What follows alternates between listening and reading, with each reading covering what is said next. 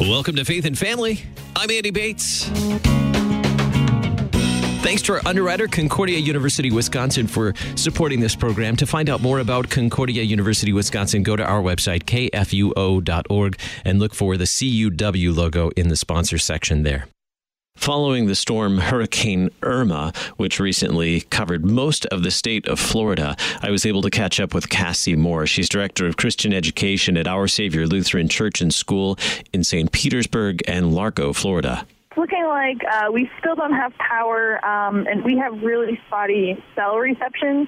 So it looks like we're just able to maybe send and receive text messages occasionally, and occasionally get some phone calls through. But, yeah, it's looking like we're going to be without power for probably several days is what they're saying. Well, I'm very grateful that you're willing to spend some of your phone time with me. I know that you don't get much of it. Tell me a little about Our Savior Lutheran Church and School in St. Petersburg. Prior to the storm, what's the relationship between the community and Our Savior Lutheran Church in St. Petersburg? Yeah, well, Our Savior Lutheran, we are a multi-site church and school, so we have a grade school and 2 preschools and 2 church campuses in the St. Petersburg, Largo area. So we really are a church that loves the community. We actually have T-shirts that say "I love St. Pete" on them for a lot of our members. But we do a ton in our community. I think our youth group, our youth program. Actually, we work with about 11 different charities just in St. Pete alone. So we do everything from helping with feed community kids at local public schools to working with local 5Ks and sponsoring people and setting up water stations to working with Ronald McDonald House, nursing homes all over the place. We just do a ton of outreach stuff. So it's an interesting just to see how all of this has kind of gone down with this hurricane. The first thing that we did as a church staff was sit down and say, okay, so what are we going to do? Do we have any idea what we can do afterwards? And it's a little bit too early to tell how we can really help others, but it's definitely something that we've already been trying to figure out what we can do. Can we set up teams? Can we get ready to go somewhere? Do we need to mobilize down south? Are there people in our own community that desperately need our help? So we're still figuring it out, but I'm sure we'll do something. As you learned with the forecast of the storm, tell me about making that decision to either evacuate or stay in place. You know, it was a really difficult decision for everybody really in Florida. The forecast it was dire for about a week, and it looked like, you know, it's going to hit all of Florida. It's just a matter of where the eye is really going to hit hard. So thankfully, we are very, very thankful that it dropped down to Category 2 by the time it hit St. Petersburg and Tampa Bay. So we are extremely fortunate, very blessed that it didn't hit us as hard as expected. But you know, there was, as soon as they announced last Monday, Labor Day, they announced that Florida was in a state of emergency to prepare. Water was actually flying off the shelves. I was actually at the store when they announced that online, and water already, people were grabbing bottled water and loading their cars. And I happened to go, just that evening, I went to the grocery store, and they were already selling out of bottled water. So within a couple of days, I mean, everything, gas was gone everywhere. So, you know, if you didn't really decide to leave by Wednesday or Thursday, gas was virtually gone, and there was just, you know, everything was clogged up. The roads were completely full of people trying to get out. It was slow going, and there was really no safe place to go at that point.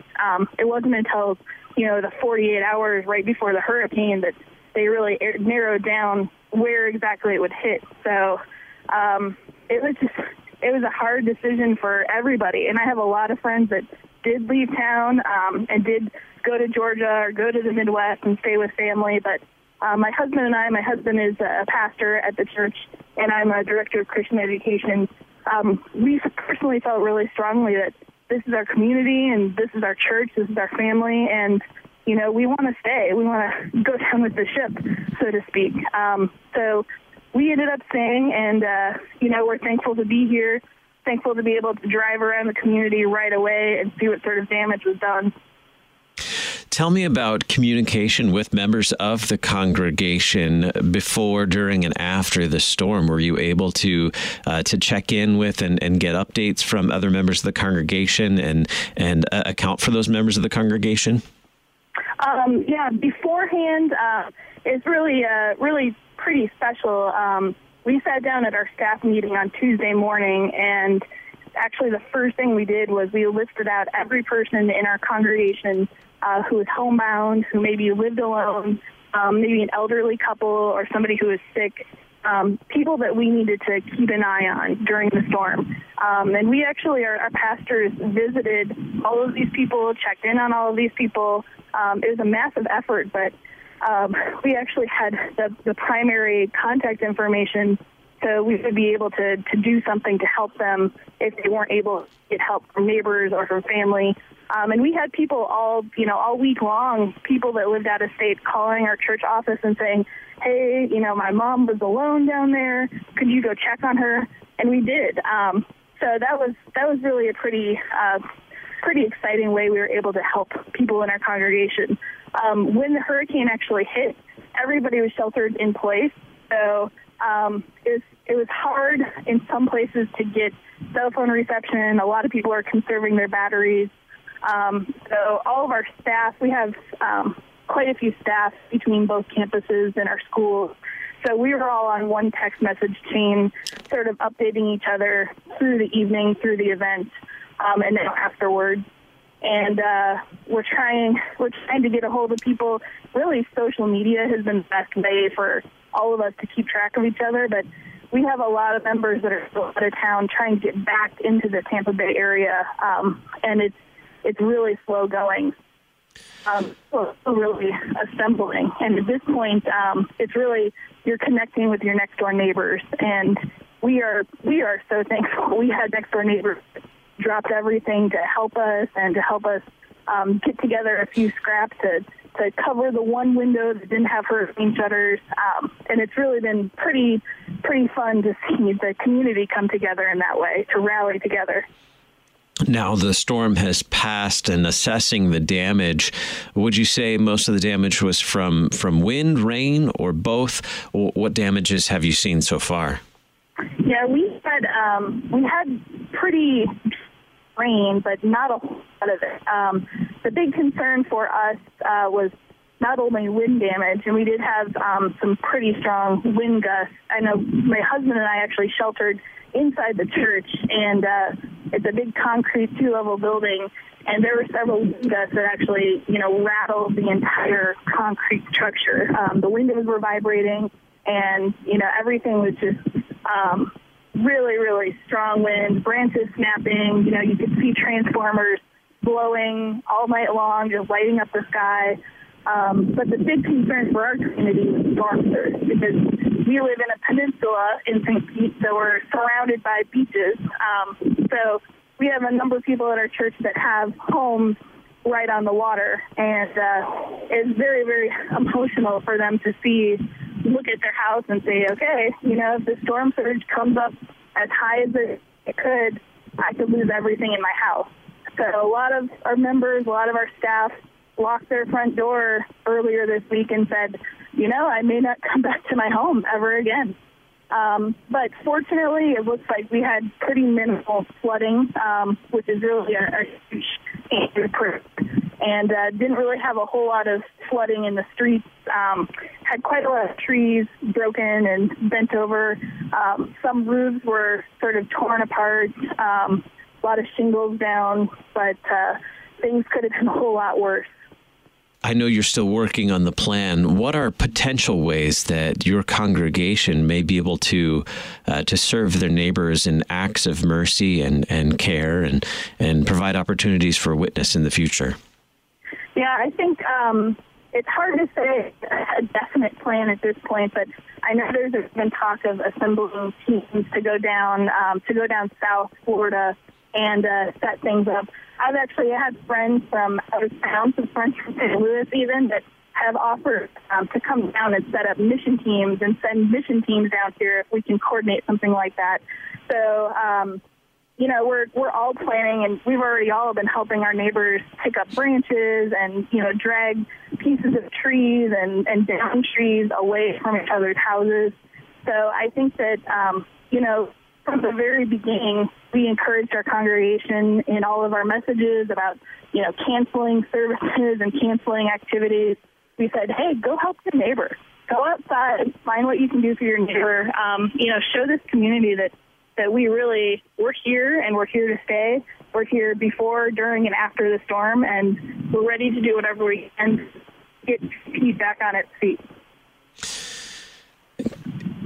In the aftermath of the storm, I know it'll take some time as you're without power. Many of your neighbors are without power, perhaps your church building as well.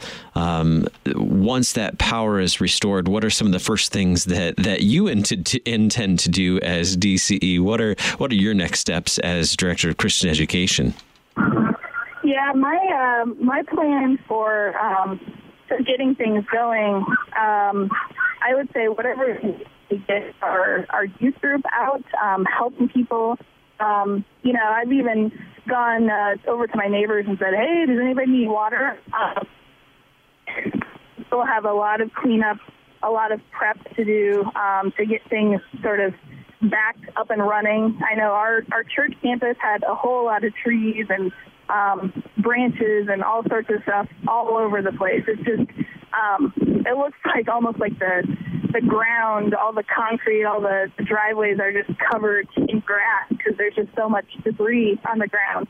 But I think we will get up and running and start getting teams, getting kids, getting families out there and ready to help each other.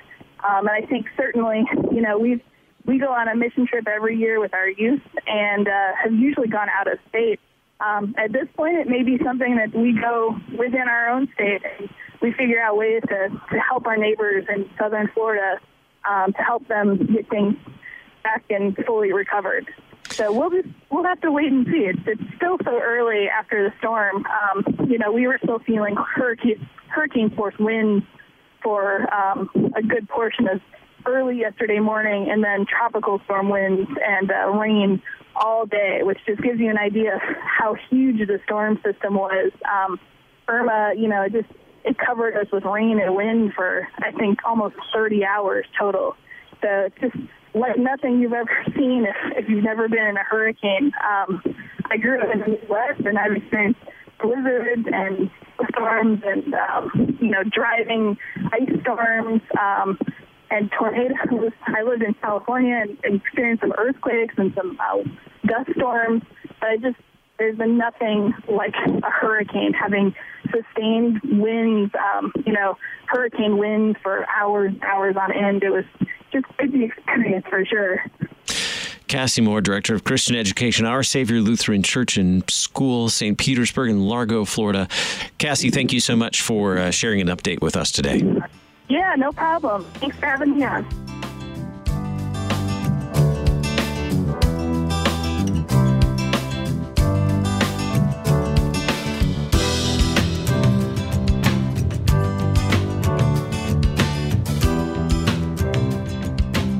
Leslie Sullivan, Director of Christian Education at Christ the King Lutheran Church in Largo, Florida, shared an update with us as well on the conditions in her community. Leslie Sullivan here in Largo, Florida from Christ the King Lutheran, and just giving you an update on the impact of Hurricane Irma at our church.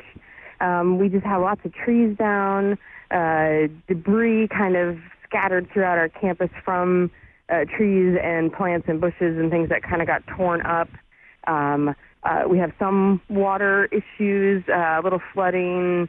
One of our large buildings, our Christian Ministry Center, the carpets are pretty soaked, so the water must have rushed in through the windows or walls or something. And but we're very blessed, and we know we can clean up and recover. We still have no power, so so that makes cleanup a little interesting with carpets. But we're just pushing through and knowing that God's taking care of us, and hopeful to get our preschool and church up and running this week. All depends on the power. And for our community, power is the largest issue. Lots of trees down, but we're just hopeful that we can get power restored and get everything back to a semblance of normalcy here. Again, we were very blessed to not be in the direct path of Hurricane Irma like was predicted less than 12 hours before she hit. So we feel overwhelmingly blessed right now. We thank everyone for prayers and concerns and great thoughts sent our way during this time. And we ask that you pray for our sister and brother congregations down in South Florida that have not fared as well. And we hope to be able to help them in whatever ways they need as soon as we can assess that. To pledge your support, go to lcms.org/Irma or text LCMS Irma at 41444.